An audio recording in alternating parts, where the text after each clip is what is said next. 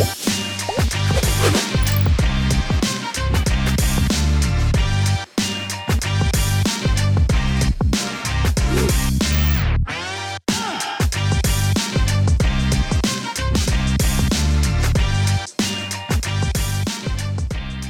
Monday morning and welcome to Connect, the California MBA's weekly podcast featuring one-on-one interviews with movers and shakers in the mortgage industry.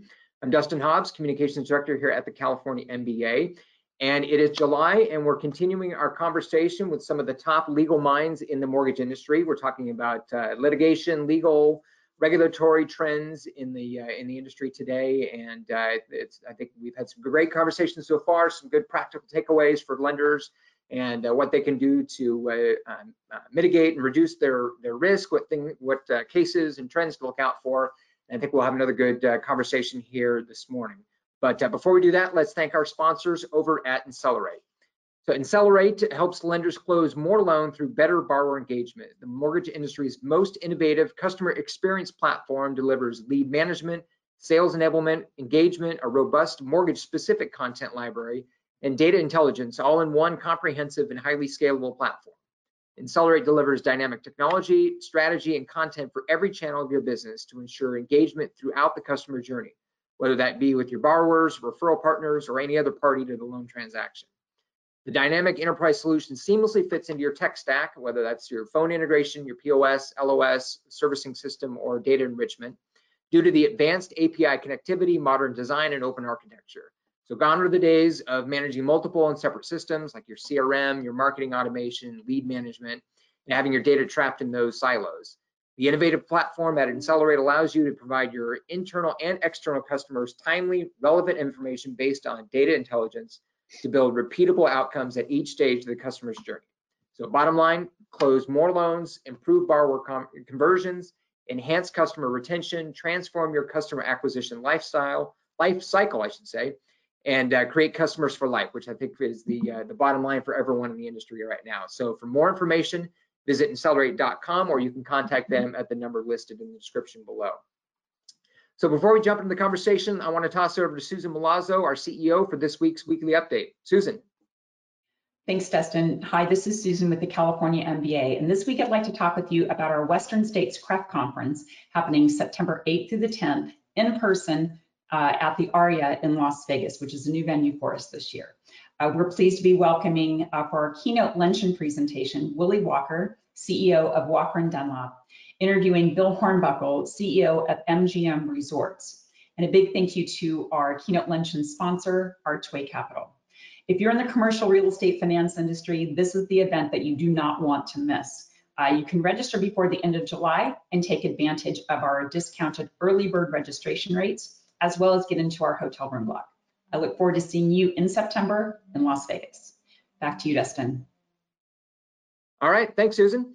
Now let's jump into the conversation. I'm excited to welcome in a friend of the association. He's been a member for quite a while now and been very engaged in our conference planning for our Legal Issues Conference, and he's been a part of our Legal Issues Committee for a while now. He actually serves as the secretary for the Legal Issues Committee.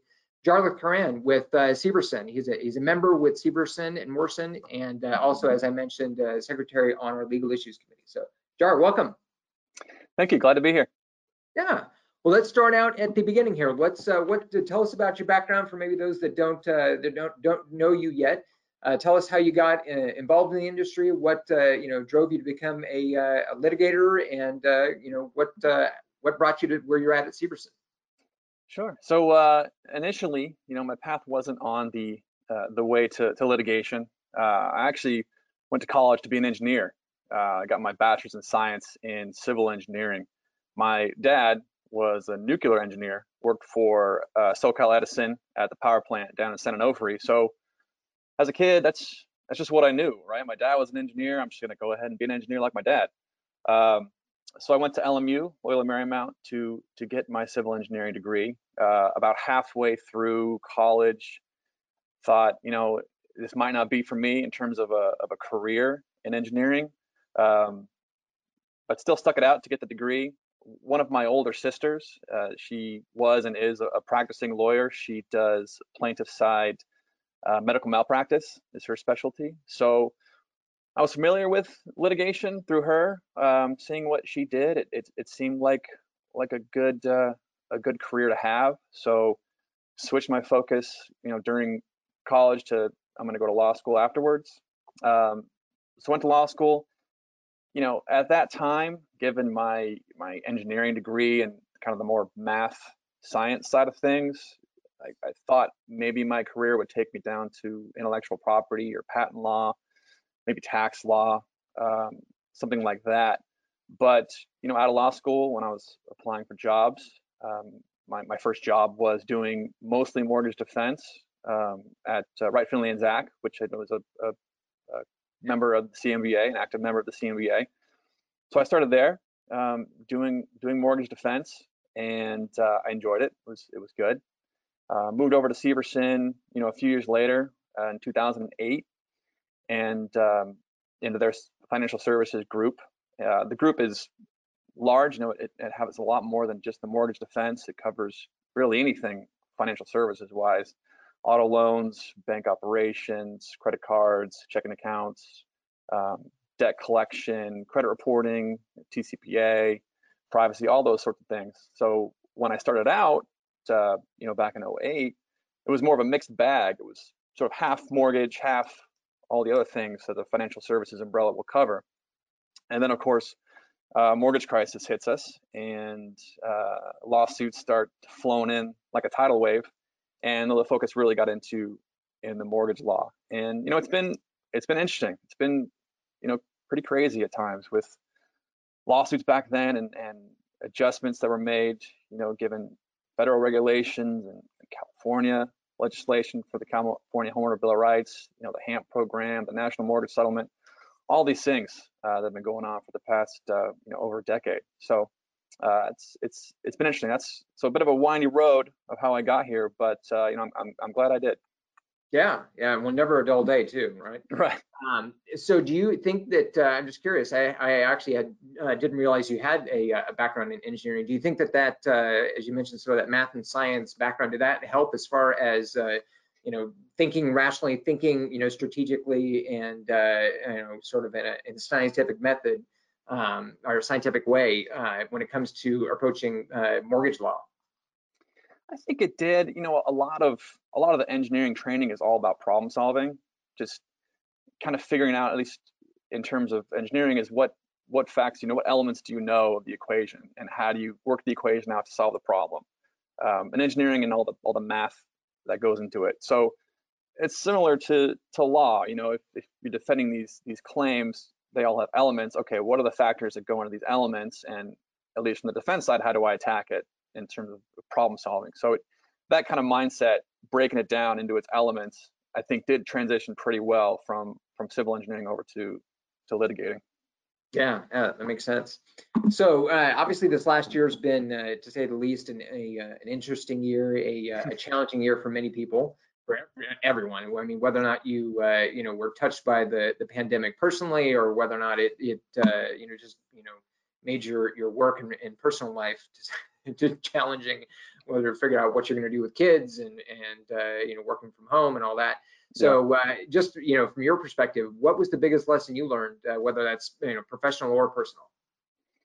So I think the lesson kind of goes both personally and even to the industry, professionally wise, is how quickly people adapted to an unprecedented time.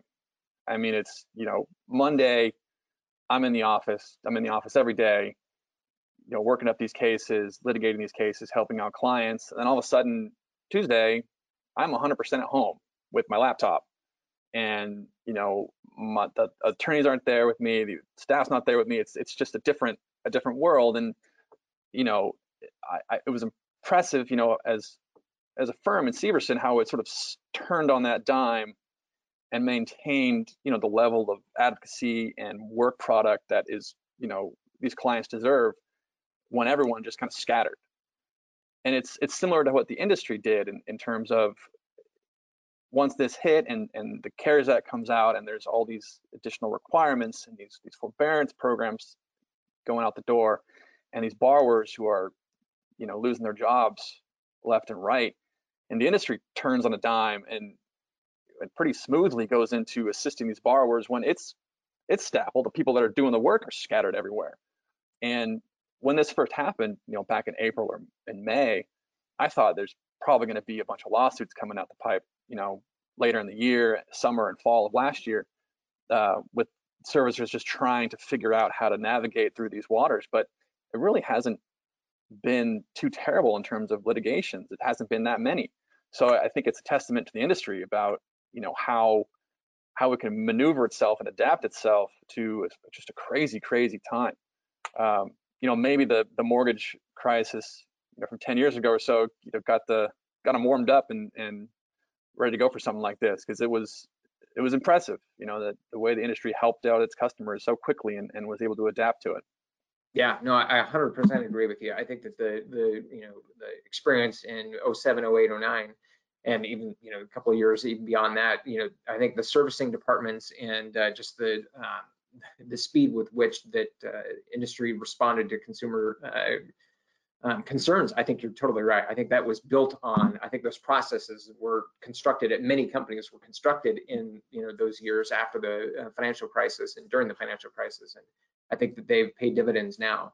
And Right. To your point about everyone shifting on a dime to working from home, I mean it's amazing. I shudder to think what would have happened had this all happened 10 years ago or 15 years ago, when not every company was built to, I mean, very few companies were built to, work remotely. I think that would be an interesting, now that I say it out loud, that would be an interesting study to see, is how many companies built their work from home strategies or kind of built up to being able to work from home just in the last, 5 years or less. I think that, a large percentage of companies have just recently gotten themselves technologically up to speed where they could do something like that. And even like 5 or 10 years ago, they would have been in a real dire straits. Yeah, that question back when it was really changing last spring was, I got that a lot with, wow, imagine if this happened 10 years ago. Imagine if it happened 15 years ago, what would you do?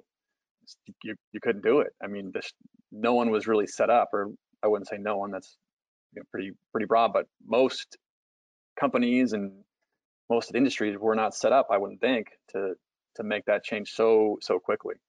Yeah. What's your thought now that we kind of gone down this rabbit trail a bit? What's your take on where the legal system is at right now? Are they kind of getting back up to speed? Is there more stuff happening in person, or is it still kind of all happening virtually and the backlog's still there, or is it starting to be relieved a bit? Well, the backlog's still there. I think most counties, the trials that haven't gone forward in the pace that we're going forward a year and a half ago, I think that's pretty much everywhere, but it's getting there. Most courts are starting to move to the point of allowing more personal appearances. Trials, they're changing rules and protocols, allowing more courts to house these trials and get the trials moving along at a better pace. I mean, nothing like how it was before pre-pandemic, but it's getting there. It's in that transition phase, so which is nice. It was a weird time when there was no hearings and no trials and nothing. It was just an odd pause button. So I'm glad we're out of that and moving forward slowly but surely to get back to as much of normal as possible. Yeah. Same thing with the advocacy side of things here in Sacramento with the legislature. They're slowly starting to get back to something approaching normal. But yeah, for the last year, our lobbying team had to do everything remotely, and so many times it was you talk to our lobbyists and, well, I'm in a parking lot somewhere talking to staff from one of the authors of the bill we're working on. It's a very strange world that we all went through. So. Speaking of litigation here, so what, from your perspective as a litigator in the industry, what's the most important trend to watch this year? If I'm a lender. So I think probably the most important, it's pretty good topic right now, is the amendments to Regulation X that the CFPB put out just last month. That are adding a few things for servicers to do before they can actually move forward with foreclosure. So all this is largely based on these forbearance plans that were approved last year are coming to an end. The CFPB's final rule that they issued last month had some interesting information in it. There was something of hundreds of thousands of borrowers that were in these forbearance plans are just now coming out of them, or ending them, or exiting them. And then it's, I think, 900,000 more are anticipated through the end of fall. So you got millions of borrowers who haven't made a loan payment. They've been forbeared on these payments for a year to 18 months. That's just a lot of people. And what are the servicers going to do with all these borrowers coming out of these forbearance plans and navigating through these additional requirements that the CFPB put out? So that'll be interesting to see. I think that's going to have some litigation in it. I think that's going to go on probably for a little bit longer. These regulations are in effect for the most part end of August to go through the end of the year, but some of it is in effect until October of next year. So it's a bit of probably a longer trend. A couple other smaller ones that I've been noticing. One is, at least in my practice, there's a lot more issues with the properties themselves in terms of health and safety code violations and lawsuits brought by cities or counties against borrowers and lenders to deal with these maintenance problems. And they've filed the lawsuits, they've tried to get receivers appointed, things like that. I've seen an influx of that. I think it's largely due to moratoriums. Lenders aren't foreclosing, lenders can't evict, so these properties are getting dilapidated. And it's a bit of a tough spot because if there is someone living at the property, they're the borrower or squatter, you can't evict them because of the moratorium. So these properties just get worse and worse. And they're not necessarily the most complicated cases, but they're tedious and time consuming and can get expensive. These receivers get a lot of discussion from the court on the work they do, and they can't put liens on the property to reimburse them for their time that is senior to the mortgage loans. So lenders have a balancing test of, okay, do we pay for this and add it to the loan? Do we let the receiver go and possibly put a lien that's senior to ours? How much equity's in the property? So a lot goes into it, but I've seen that percolate up quite a bit, and moratoriums are kind of sunsetting now, so that might end. But it's been increasing, and I think it might increase at least for the near future.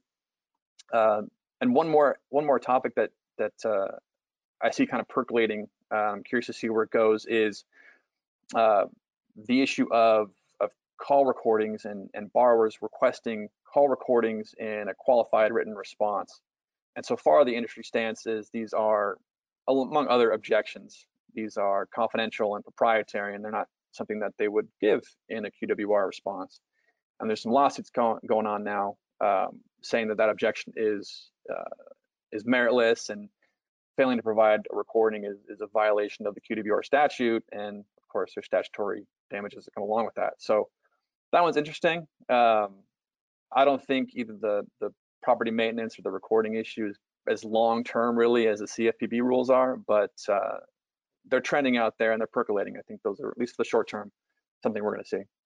So with I'm really curious on the maintenance one. Do you see that? I know after the financial crisis in 2008, there was a major blight issues that went on for years and years and years because of similar issues. I mean, just the extended period of time it took to, and the fact that it was extending even then to go through the default, foreclosure, and eviction process. So you don't see that necessarily as a long-term trend right now, more about maybe a short-term headache? I would think so. A lot of the stuff I see is the REO properties. So it's bank owned and they just can't evict and can't access the property.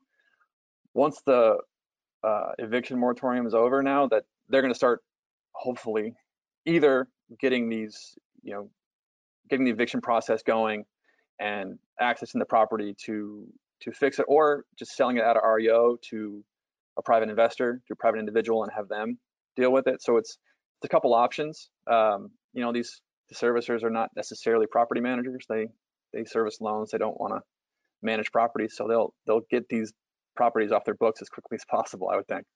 Sure, that makes sense. So, are there any big cases right now that you're keeping an eye on as they move through the courts? So I think the biggest that at least affects, in terms of the defensive servicers for my practice is the Sheen case that's at the California Supreme Court. So as you know, this is the case. Basically, it's the issue is whether or not a servicer owes the borrower a common law duty of care when it reviews a loan for a modification, as opposed to being just a contractual arm's length transaction. It's been an issue for years. I think this is even with when the mortgage meltdown was, a decade ago, this is one of the causes of action they brought. You negligently handled my modification, and they bring a claim for negligence against a servicer. So courts are split. Most courts have been on the industry side saying there's no common law duty of care. But we'll see. I mean, that would be, if it comes down on the industry side of it, it's kind of like closing the book on a back and forth argument that's been going on for a while. And then if the Supreme Court comes down on the borrower side, then the plaintiff side of it, then that's just going to be opening the floodgates to more of these lawsuits.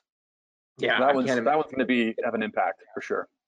Yeah, I can't imagine what that would do to servicer processes. I mean, I don't think the servicer heads of servicing and compliance are going to get sleep for months on end if that ended up going on the plaintiff side. What's the? Do you have any idea timeline-wise when that's supposed to be decided, when we can expect a decision on that? If you had asked me 6 months ago, I would have said, 3 to 6 months. So I don't know, I guess is the main answer to that question.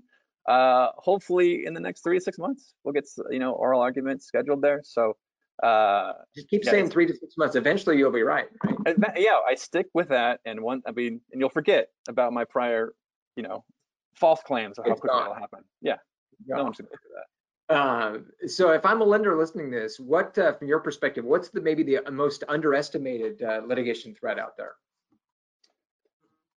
This is a tough one. I think industry-wide, the lenders and servicers they have their finger on the pulse of what's going on, so they're ready for it. I would say, maybe this call recording issue, because it's sort of new, may not have hit the radars on a lot of the servicers and lenders out there.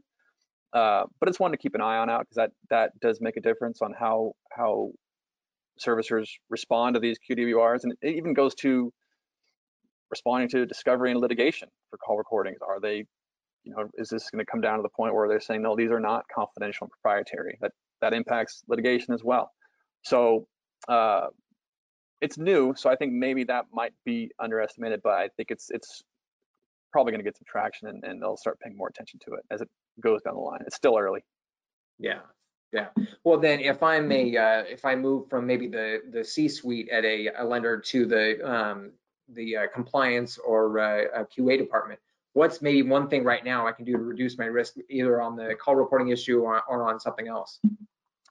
So, the big thing that's coming, we touched on before, is these CFPB amendments, and I think my main recommendation would be to go beyond, what's being asked of the servicer in these amendments, if possible. A couple examples. One, they define a borrower who's having a hardship from COVID as either directly or indirectly related to COVID. Indirectly is a broad term. You can think of a lot of things that indirectly affect you.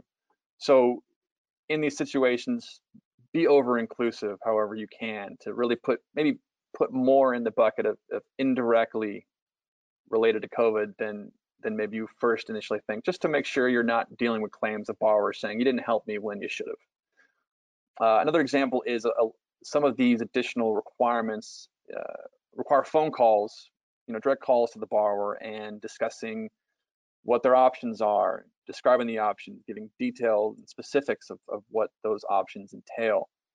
And that's great. And usually they're on phone calls that the servicer will notate these in its servicing platform. But the the requirement doesn't include anything about a letter, any confirming letter or anything in writing. And I think it's due to the fact this was sort of a quick, emergency situation where they're not going to have the servicer start all these processes and protocols for drafting letters. But if you can, I would say you should. And the reason being, in my mind, when these claims come down, these lawsuits are filed, what ammunition do I have in my arsenal to defend it? I have the note logs where the calls are documented, which is great. Call recordings of the calls, fantastic. But then you have a letter as well. You have a written letter saying, pleasure speaking with you. As discussed, here are possible options, and you list them out and you describe them, which servicers have been doing already, but do those in these instances as well, because then now I have a letter. I've got a document that I can put on a declaration that I can have in court, in addition to a note log and a call recording. It's just doing a little extra, a little more than what's necessarily required to give you that extra line of defense and hopefully avoid the risks down the line. Or if there is a lawsuit filed, then we've got a bunch of evidence to dispute whatever it is they're claiming. Yeah, maintain that paper trail and keep it abundant. It sounds like.